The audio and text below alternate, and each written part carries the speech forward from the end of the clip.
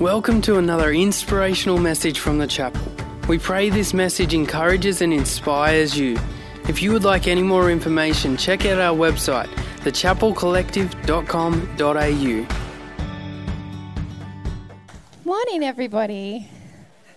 Hello in your lounge rooms as well. Thank you. Well, to start off this morning, I want to ask you to use your imagination. Yay, do something. I know it's Sunday morning, but you can do this. For some of you, it will take a lot of imagination, and for some of you, not as much, okay? So, and this is if you're a Christian, if you're not a Christian, if you don't want to be a Christian, if you used to be a Christian, if you've been a Christian your whole life and you're pretty sure you could deliver this message better than me, it is all of us, okay? Everybody gets to play. So here's what I want you to do. I want you to imagine what your life would be like if you had absolute confidence. I mean absolute perfect confidence and assurance that 1, there really is a God. 2, that it's a personal God who knows your name. And 3, that it's a God that will walk beside you every day and has promised to never leave you or forsake you, and to see you through, over, and around everything that comes your way.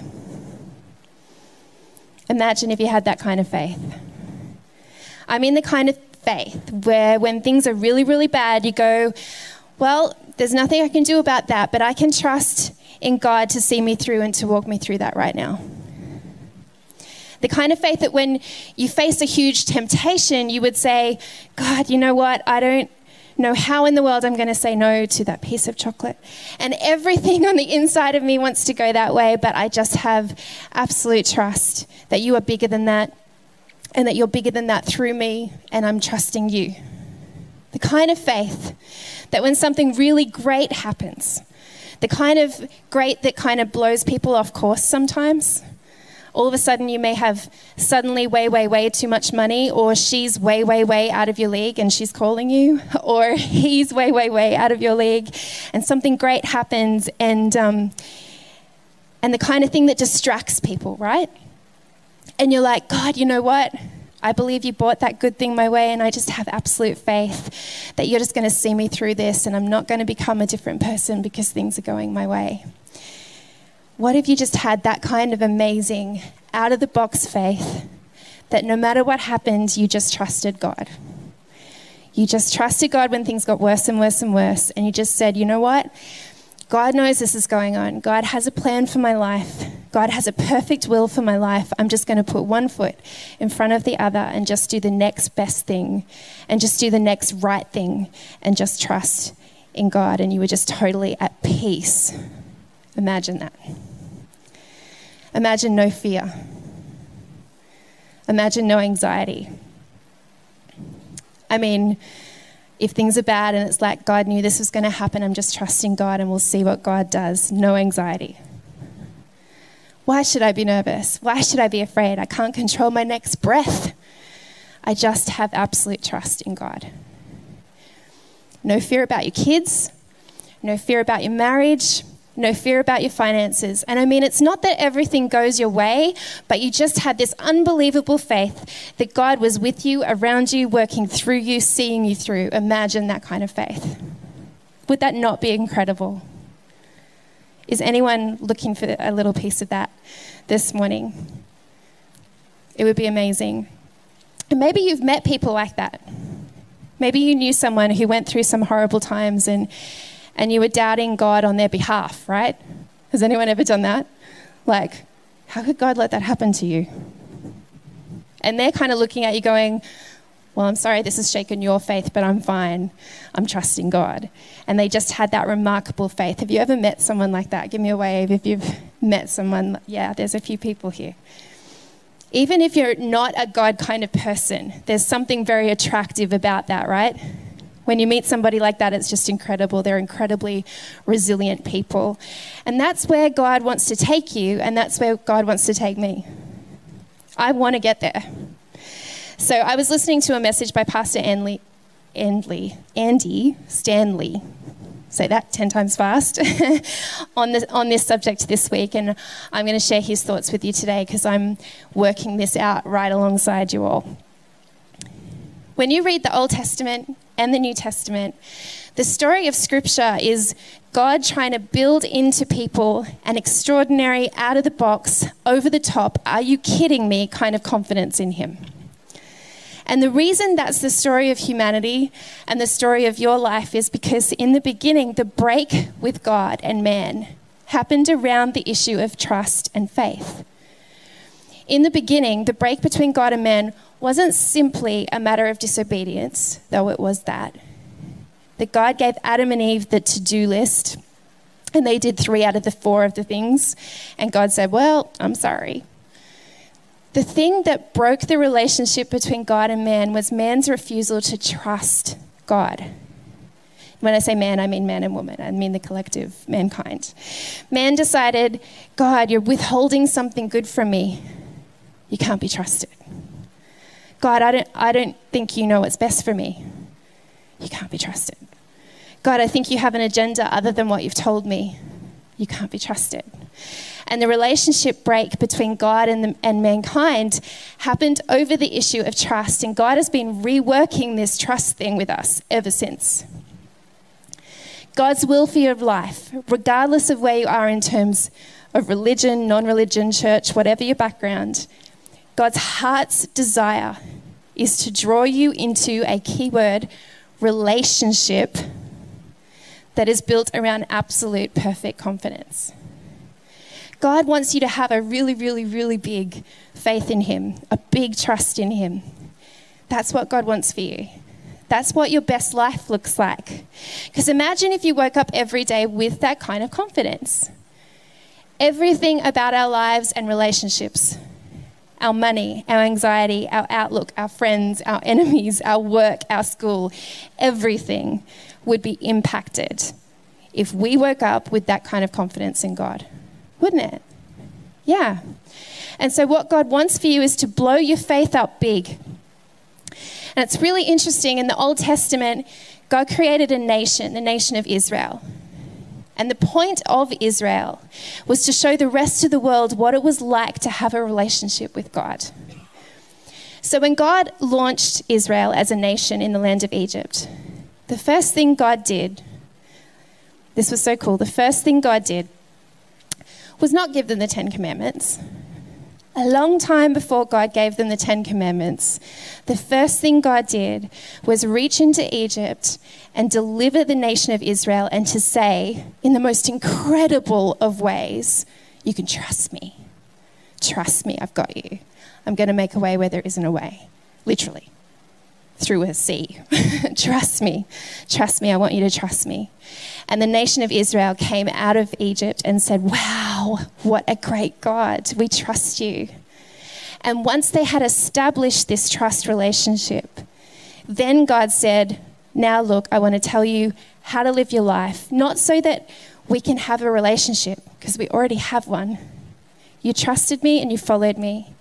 Now trust me to let you know how to live your best life. Now here are some commandments, live by these principles, live by these laws. But the law didn't precede the relationship. The relationship preceded the law because God's desire was a relationship of trust with mankind. He's not just the rule maker that some of us have grown up thinking he is. So then when we come to the New Testament, we shouldn't be surprised to find that in the New Testament, the message of Jesus is this.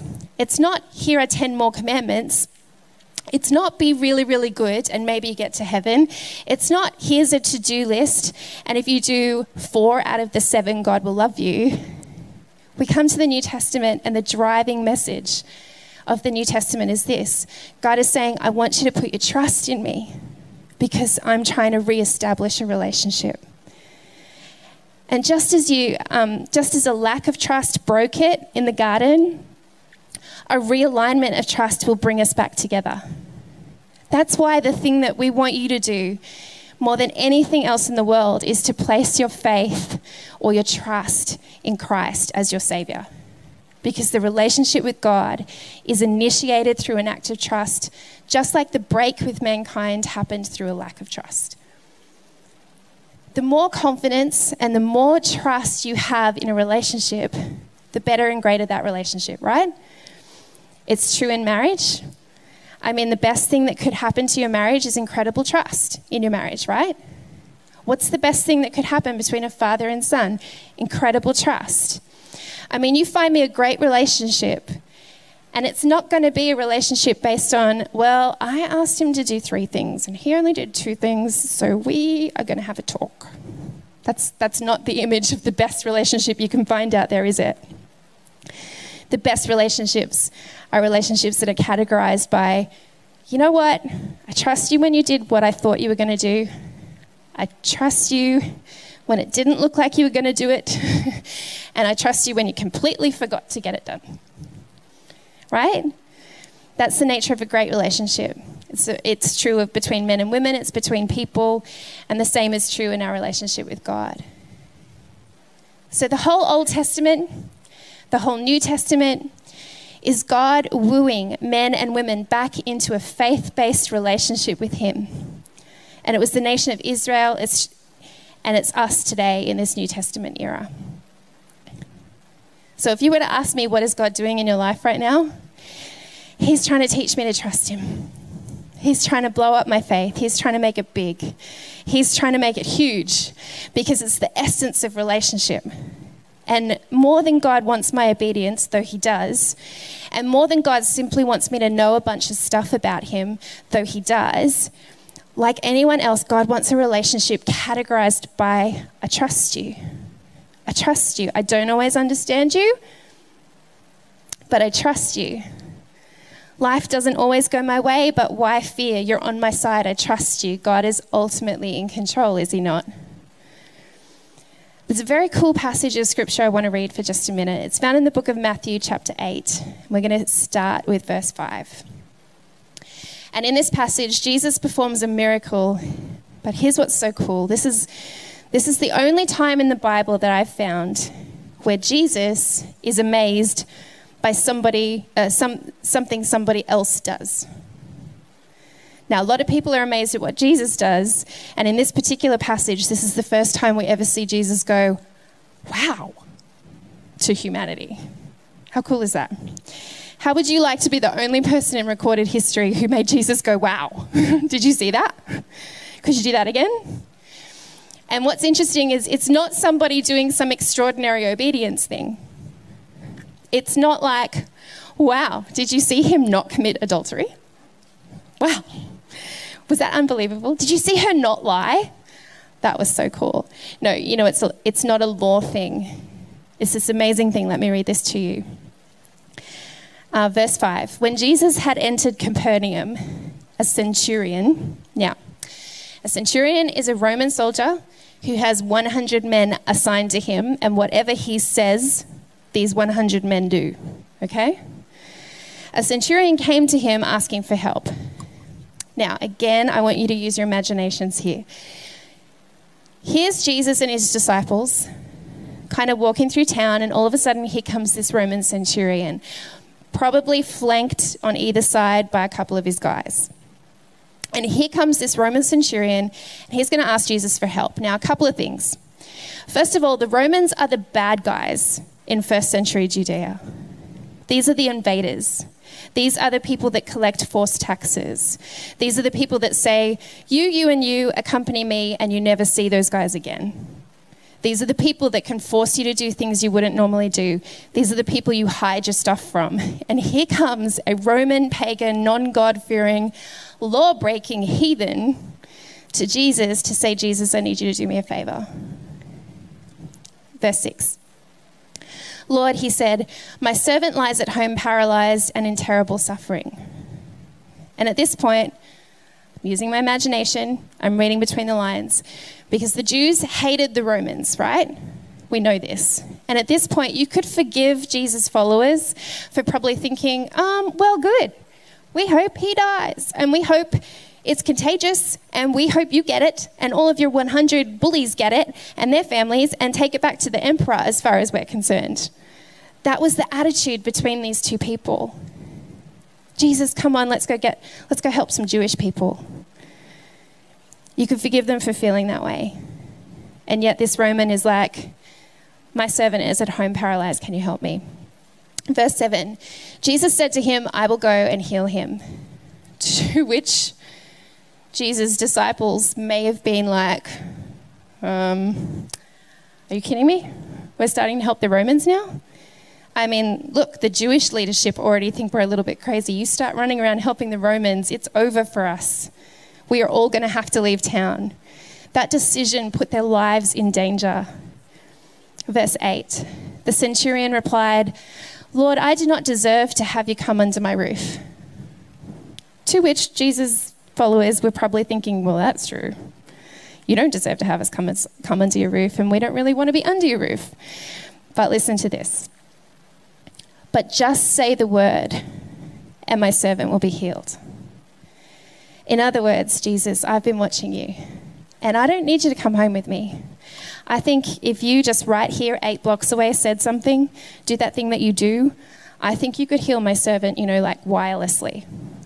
I think you could heal my servant long distance. I think you have a long pause, and they're looking at him like, wow, that is a lot of faith. And then he gives this explanation in verse 9. For I myself am a man under authority.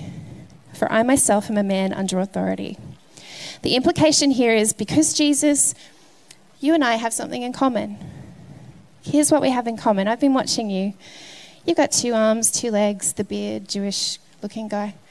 I mean, I'm watching you, and there's nothing that extraordinary about you, but you command illness, and illness obeys you. So I'm thinking to myself, Roman centurion, 2 arms, 2 legs. There are 100 guys that do whatever I say. And I know if I say to this one, I want you to go down the street, and I want you to guard that door, and don't fall asleep or you'll be put to death, and I walk away, I know he's going to do it. And I say to the other guys, I want you to follow me around and do whatever I say, and they do it.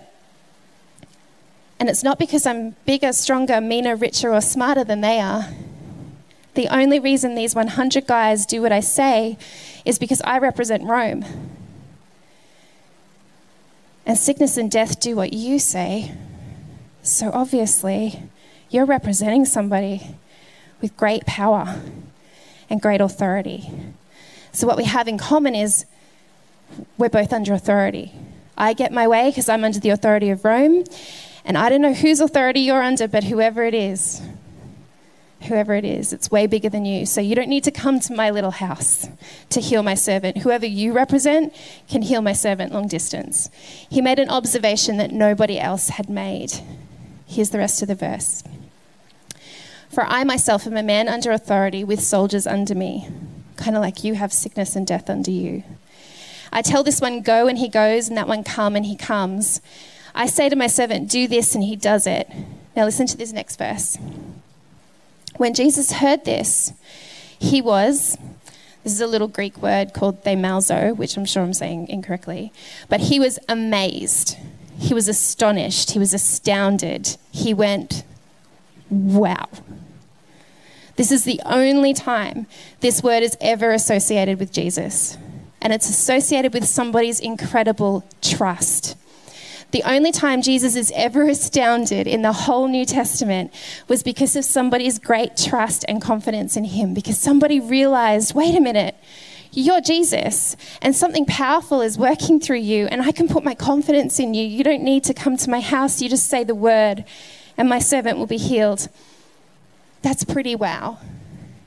Verse 10.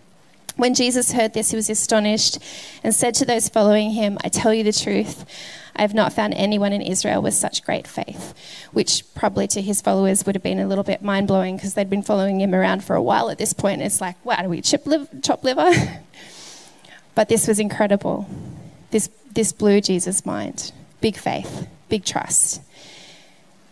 And here's a guy, for all we know, who still worships Zeus. He didn't know the 10 commandments. He didn't know the 10 anything. He'd never been to the temple. He couldn't even get in the temple. He couldn't even speak the language. but he recognized that Jesus was somehow connected to the creator of life and death.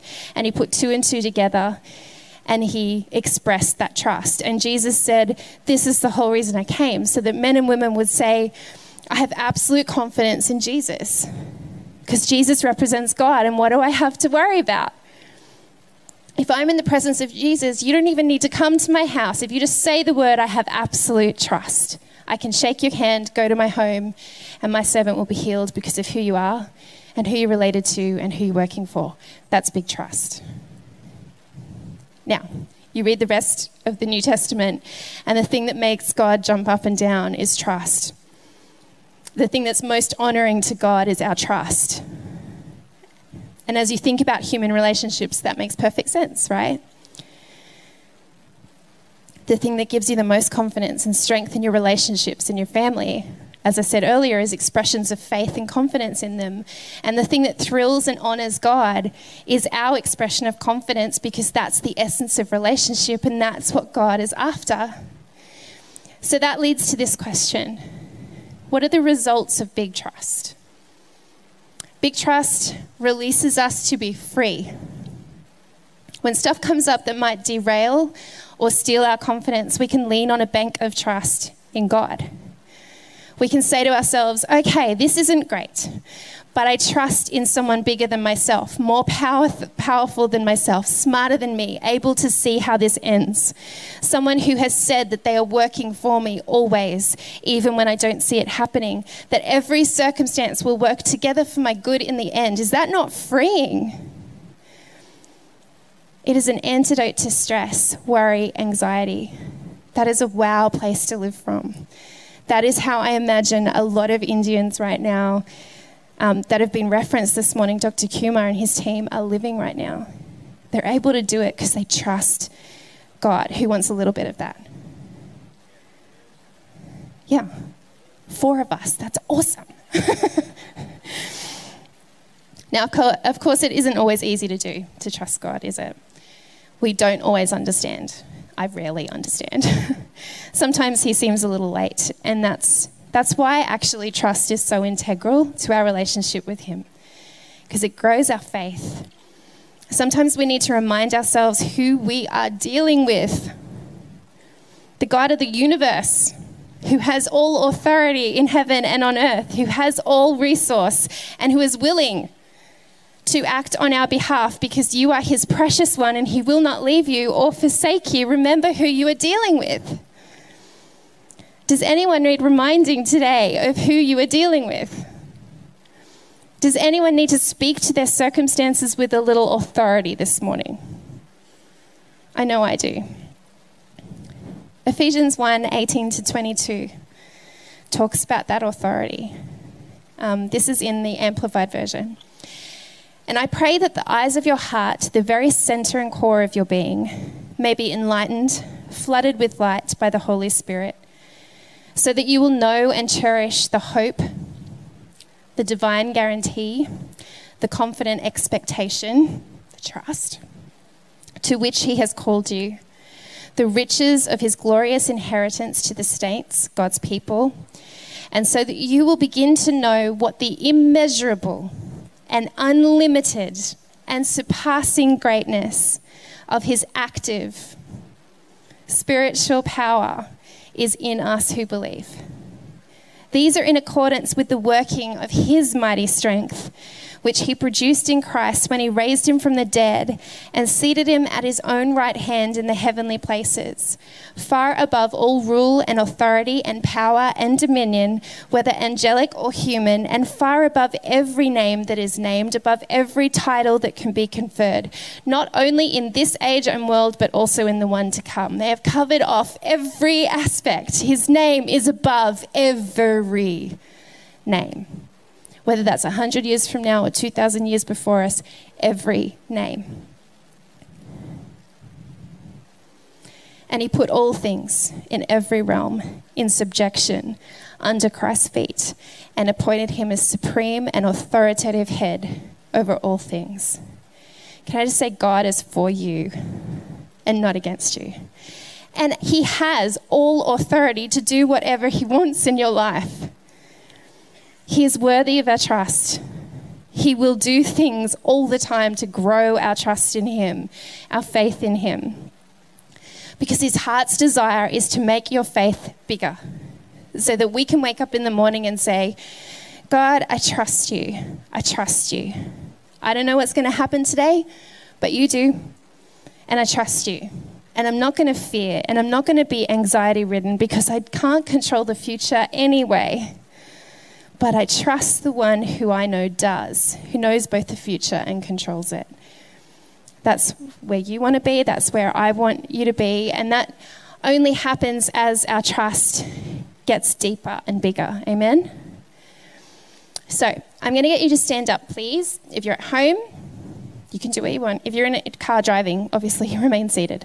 But hop up off the lounge, engage in this moment for a second, because what I want to do is I just want to create a moment where we just realign our trust again. You know, for some of us, we've done this for a long time. Others, it may be the first time, and that's totally okay. And we're all going to do it imperfectly. But I would love to make a declaration this morning to God that we are going to place our lives in his hands again, that we're going to trust him. Because there are those of us in this room who suffer from anxiety, who have fear about our future and our present. And if that's you this morning, I would love to pray with you after the service. I'm going to be over here with pray with you. And I would just ask you to be really brave about that. We're not going to be weird. We're just going to talk to you normally. But we're going to remind you of the authority of the God who loves you, and that he is in control, and that his heart is for you. And it takes away a lot of the reasons why we feel anxious and fearful. Amen? Who's got some things this morning that they really need to trust God for? To trust God with? Yeah, so many of us. So let me pray for you, and then I'll invite Mikey back up in just a moment. Father God, we thank you. We thank you that you are a trustworthy God. We thank you that you have always pursued us for relationship. You've always pursued us and wooed us for your relationship. And we know that trust is at the core of that, Lord God. And so this morning, we just relinquish our trust to you again. We just declare over our lives, over our circumstances, over our hearts and our spirits, Lord God, that we trust you. And even if we don't have feelings that match that right now, God, we declare with our mouths that we trust you. We trust you, God. You are worthy of our trust. You are capable of seeing anything through. You have authority over all things in our lives, Lord God. We acknowledge that authority this morning. We say, not our will, but yours be done.